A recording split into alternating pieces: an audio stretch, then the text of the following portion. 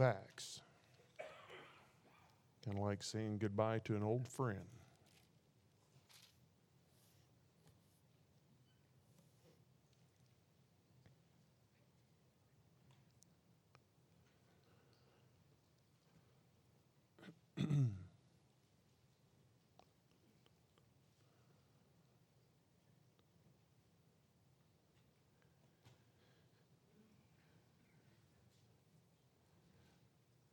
We titled this at the very beginning, A Church in Action, The Church in Action, I should say. And we've definitely seen that. We've seen how God has used Paul to travel all over the country at that time and share the gospel, and seen the power of God to change people's hearts and their lives, and and he still does that today. I think sometimes we kind of get in a rut and just kind of live our own lives and don't pay attention to what's going on around us, and we need to be reminded every once in a while of the importance of not I mean, we do our devotions, we pray, we're raising our family, and we're watching, and helping our kids, and we're coming to church, but we forget that the commission is to go out and to tell people about Christ, and to share the gospel when we get the opportunity, and encourage people, to compel them to trust Christ as their Savior, and to be a soul winner in telling people about the gospel, and truly how good He is, and how we ought to do that. And I find that the more we do that, and the bolder we are in telling others, it seems to encourage other believers along the way. And in that funeral yesterday, and and presenting the gospel, and I don't know how many believers I had come up to me and just say that they were encouraged and they appreciated the gospel message, and you just pray that it seems to embolden them more too, to get out and tell others, and because truly it is Christ that changes people. That's it.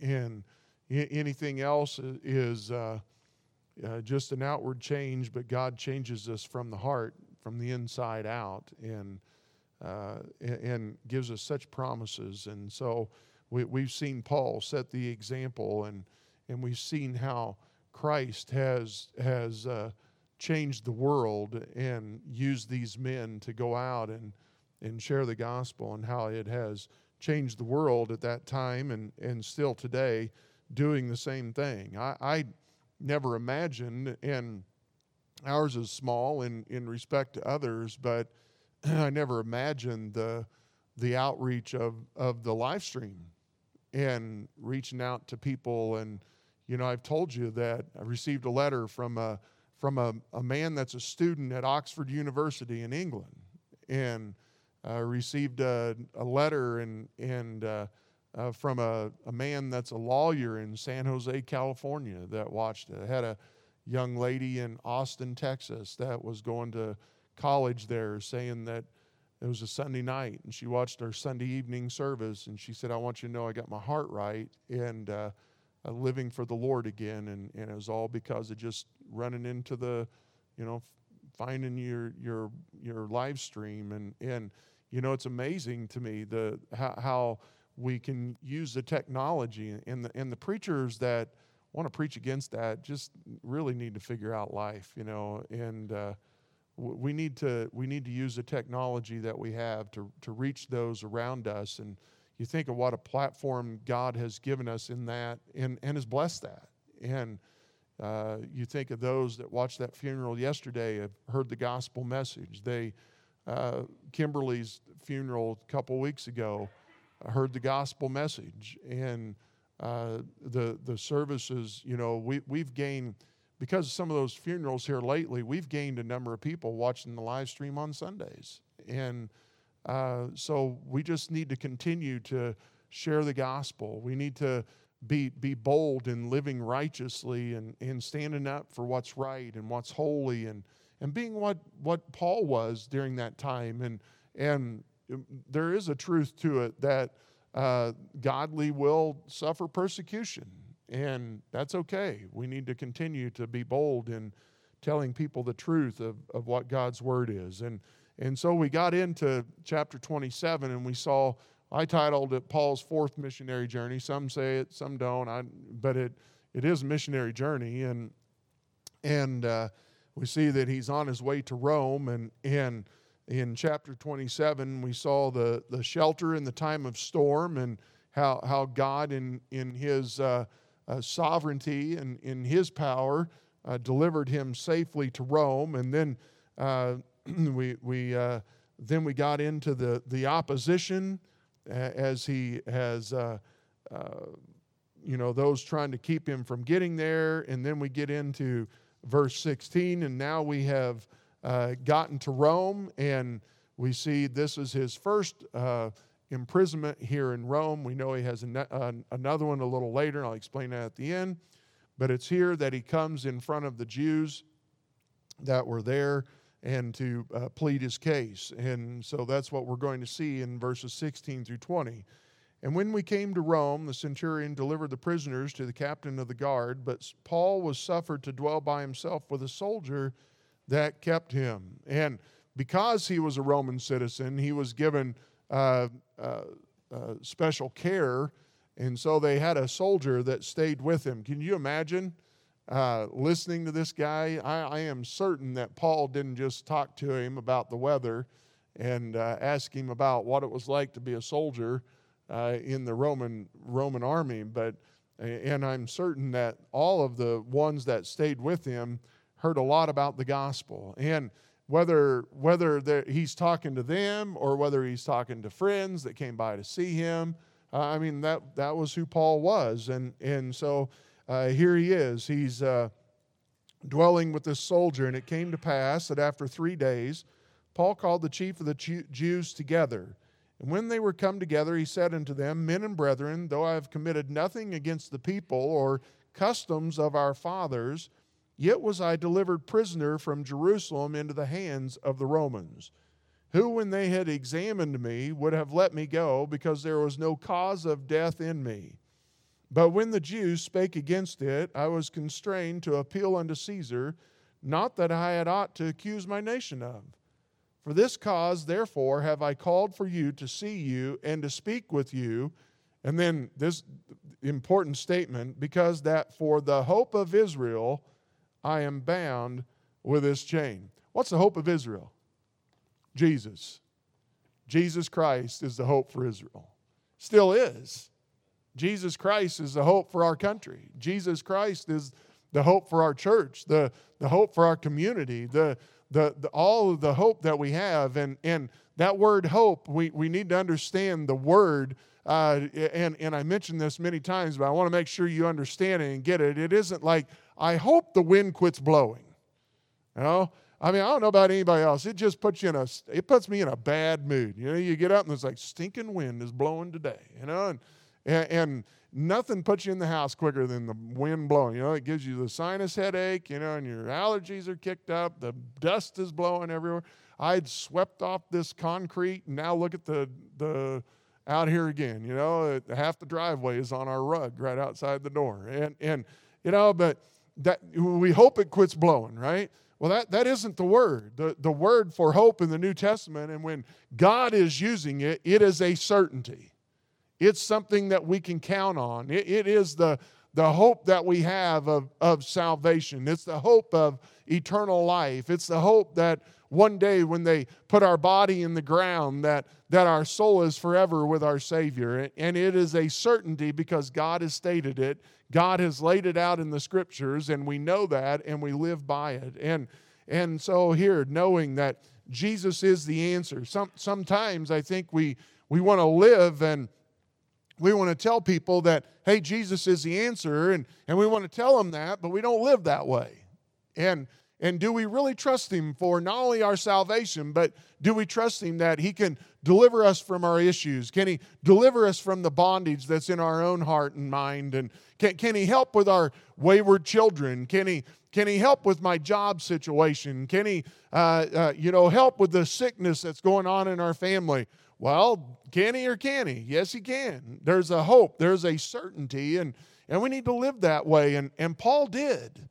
I mean, Paul was as trying to convince them as much as he could to see and understand the Messiah and who he was, and he was just telling them, look, he said, the hope for Israel is Jesus. He's the Messiah, and so we need to know that. And so he pled his case for them, and we see their lack of knowledge in verse 21. And they said unto him, we neither received letters out of Judea concerning thee, neither any of the brethren that came showed or spake any harm of thee.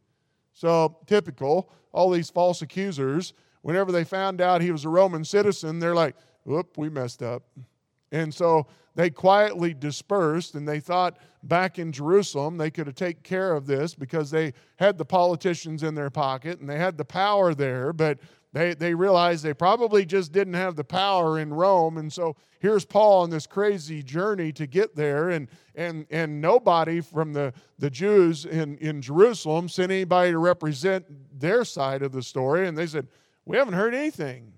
We don't know anything about what's going on, but we desire to hear of thee what thou thinkest, for as concerning this sect, this heresy, this cult, that's more or less there. We really want to hear about this because we know that everywhere it is spoken against.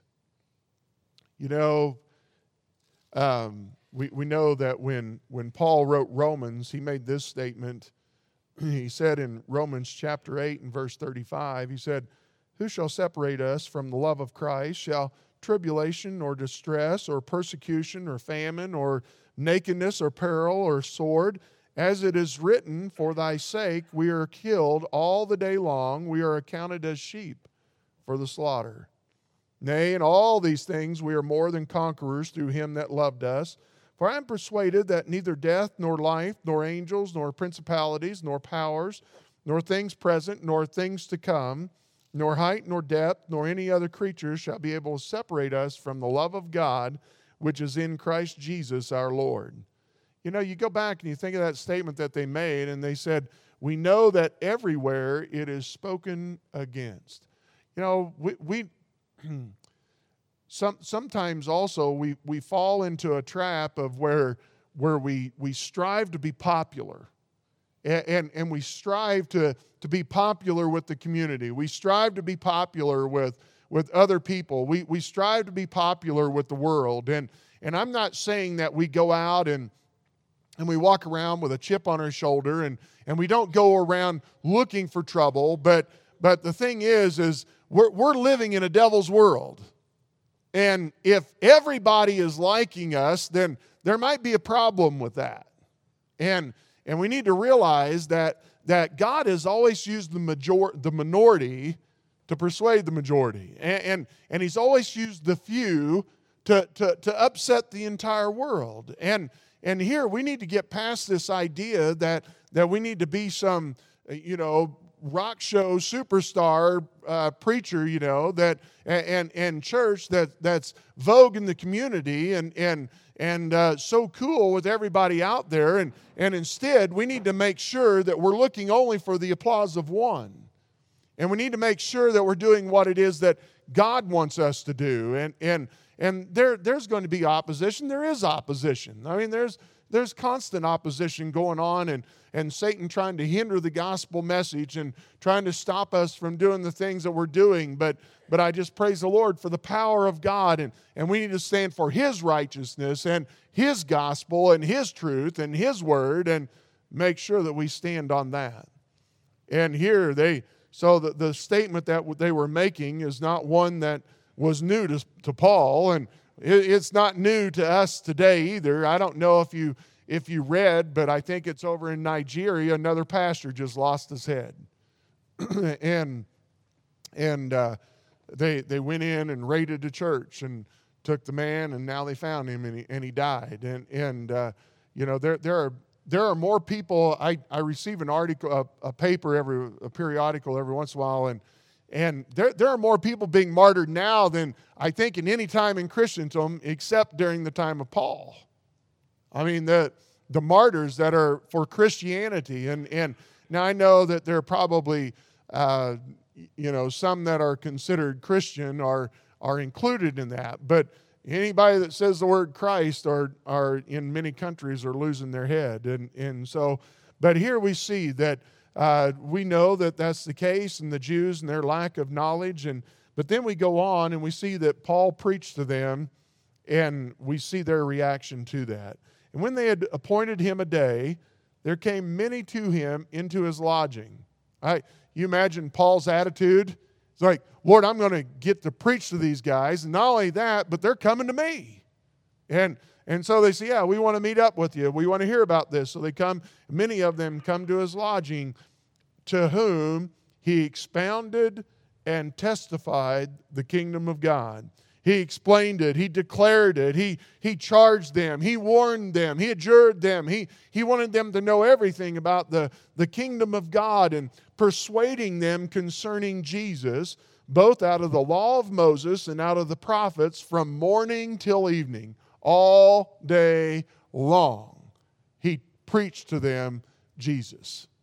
I mean, this man, you want to be centered and you want God to be first in your life, then maybe we ought to take a challenge in our own hearts and lives and ask ourselves, could we stand in front of a bunch of Jews and preach to them Jesus from the law and from the prophets of the Old Testament? Could we do that all day? I mean, I would actually, I need to do some more studying. But even still, if we just had people today where could we just give them the gospel? Could we talk to them and preach to them Jesus all day long, even using the New Testament and telling them about what the Word of God says and how we ought to be willing to do that. And here Paul was doing that. And what an example he gave to us as he preached to them. And then we see their reaction. And some believed the things which were spoken. Some chose to allow God to have the throne of their hearts. Some of them said, yes, Christ, you are real, and you are the Messiah, and yes, I need to come to you, and yes, I need to place my faith in you, and yes, you're the one that gives me salvation, and I'm calling upon you to be my Savior. There were many that did that. But then it also said, and some believed not. And I find this interesting that the word to describe this believing not is they were faithless. They just were faithless. Had no faith. None. Zero. Didn't want to place any faith in that Messiah, and they walked away. And when they agreed not among themselves, they departed. And so they left. And so some chose to die in their sins rather than trust Christ as their Savior. And then we see God's judgment upon them. After that, Paul had spoken one word, well spake the Holy Ghost by Isaiah the prophet unto our fathers. And that's a quote from, and what we're going to see is a quote from Isaiah 6, verses 9 and 10, saying, go unto this people and say, hearing ye shall hear and shall not understand, and seeing ye shall see and not perceive. For the heart of this people is waxed gross, and their ears are dull of hearing, and their eyes have they closed, lest they should see with their eyes and hear with their ears, and understand with their heart, and should be converted, and I should heal them. You know, talk about opposition. There was a time back where our church was accused of condemning people to hell.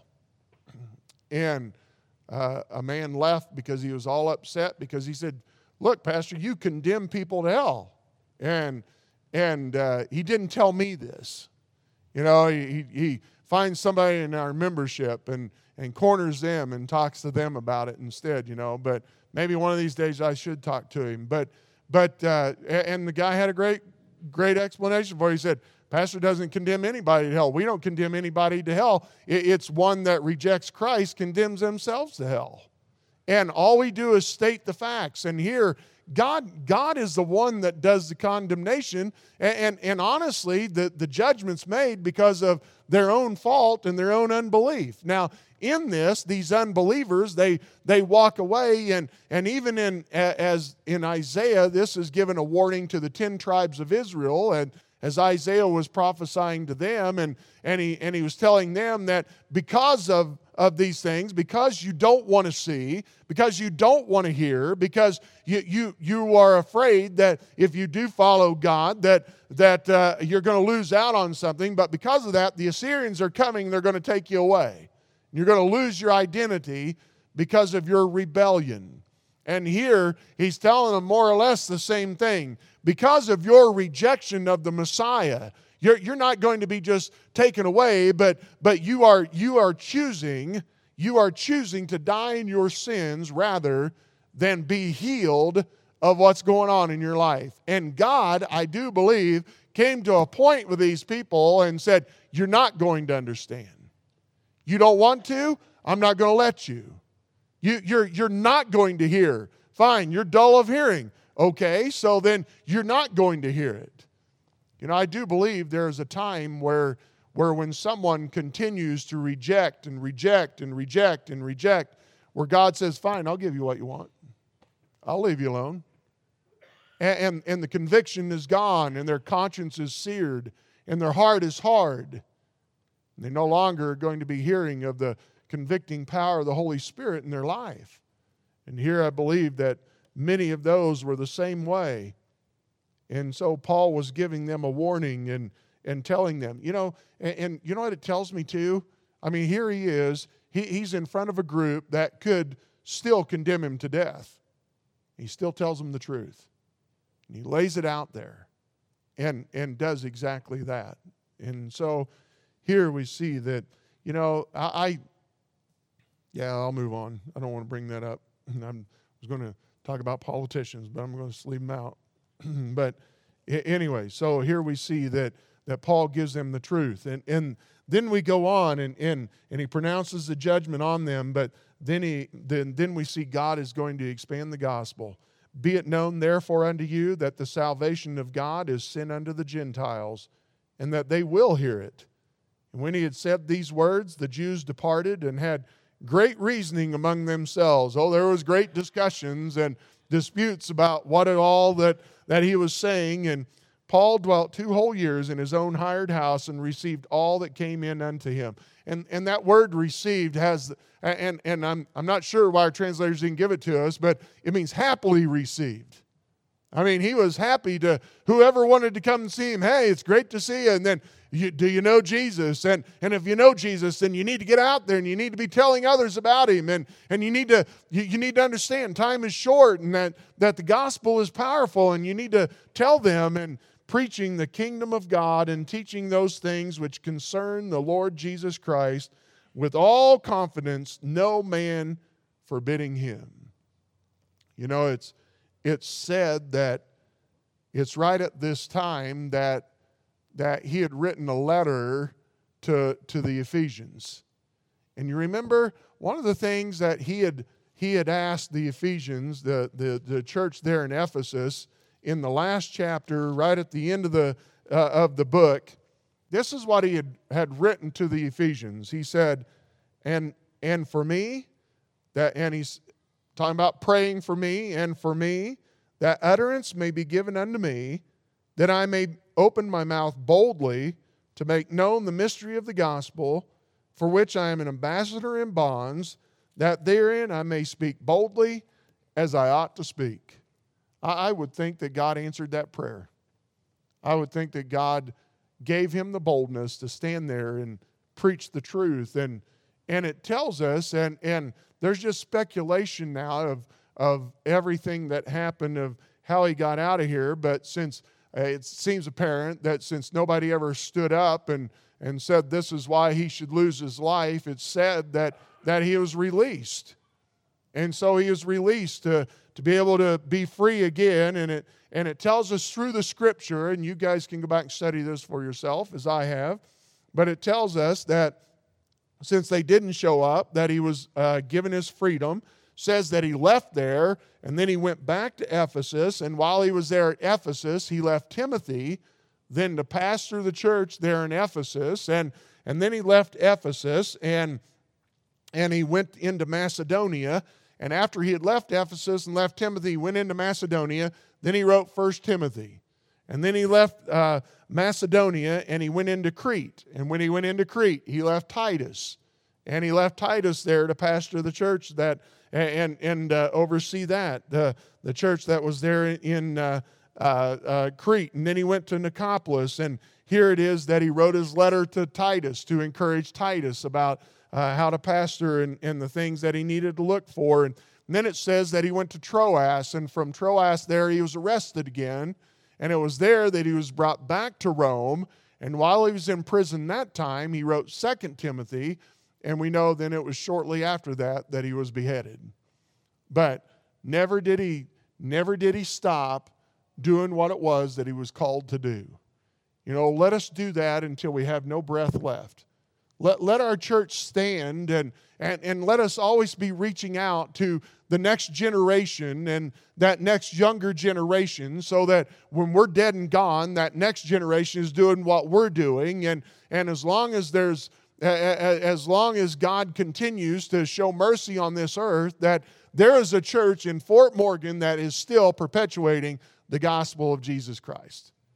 There's still those that are truly descendants of this man Paul, who went out and preached the gospel, and somebody got saved, and then that person went on to preach the gospel, and somebody else got saved, and then somebody else and somebody else. And that is exactly what God wants to do. Oh, if he wanted to, he could stand up in heaven and declare his glory from heaven and tell everyone that they needed to trust him, but he doesn't do that. He chooses to use broken vessels like Paul, like Matthew, Mark, Luke, John, all the other, the 11 disciples, and Paul included, and along with that, Aristarchus and some of those other guys, and he still chooses to use us the same way. The church in action. He said it here and showed us how to go about doing our business. Let's keep doing it. And let's continue to be the church that God blesses as we follow in obedience to him. Let's pray. Father, I thank you for your word. And I thank you that we see your power and how you display it in using vessels like us that are not perfect in any way, but willing and obedient. And I pray that you help us to continue to see the need and be willing to stand up and be bold in our faith and encourage believers and witness to those that are unbelievers. Guide us now and direct us. We thank you, Lord, for this book of Acts. And help us, Father, to always be a church in action.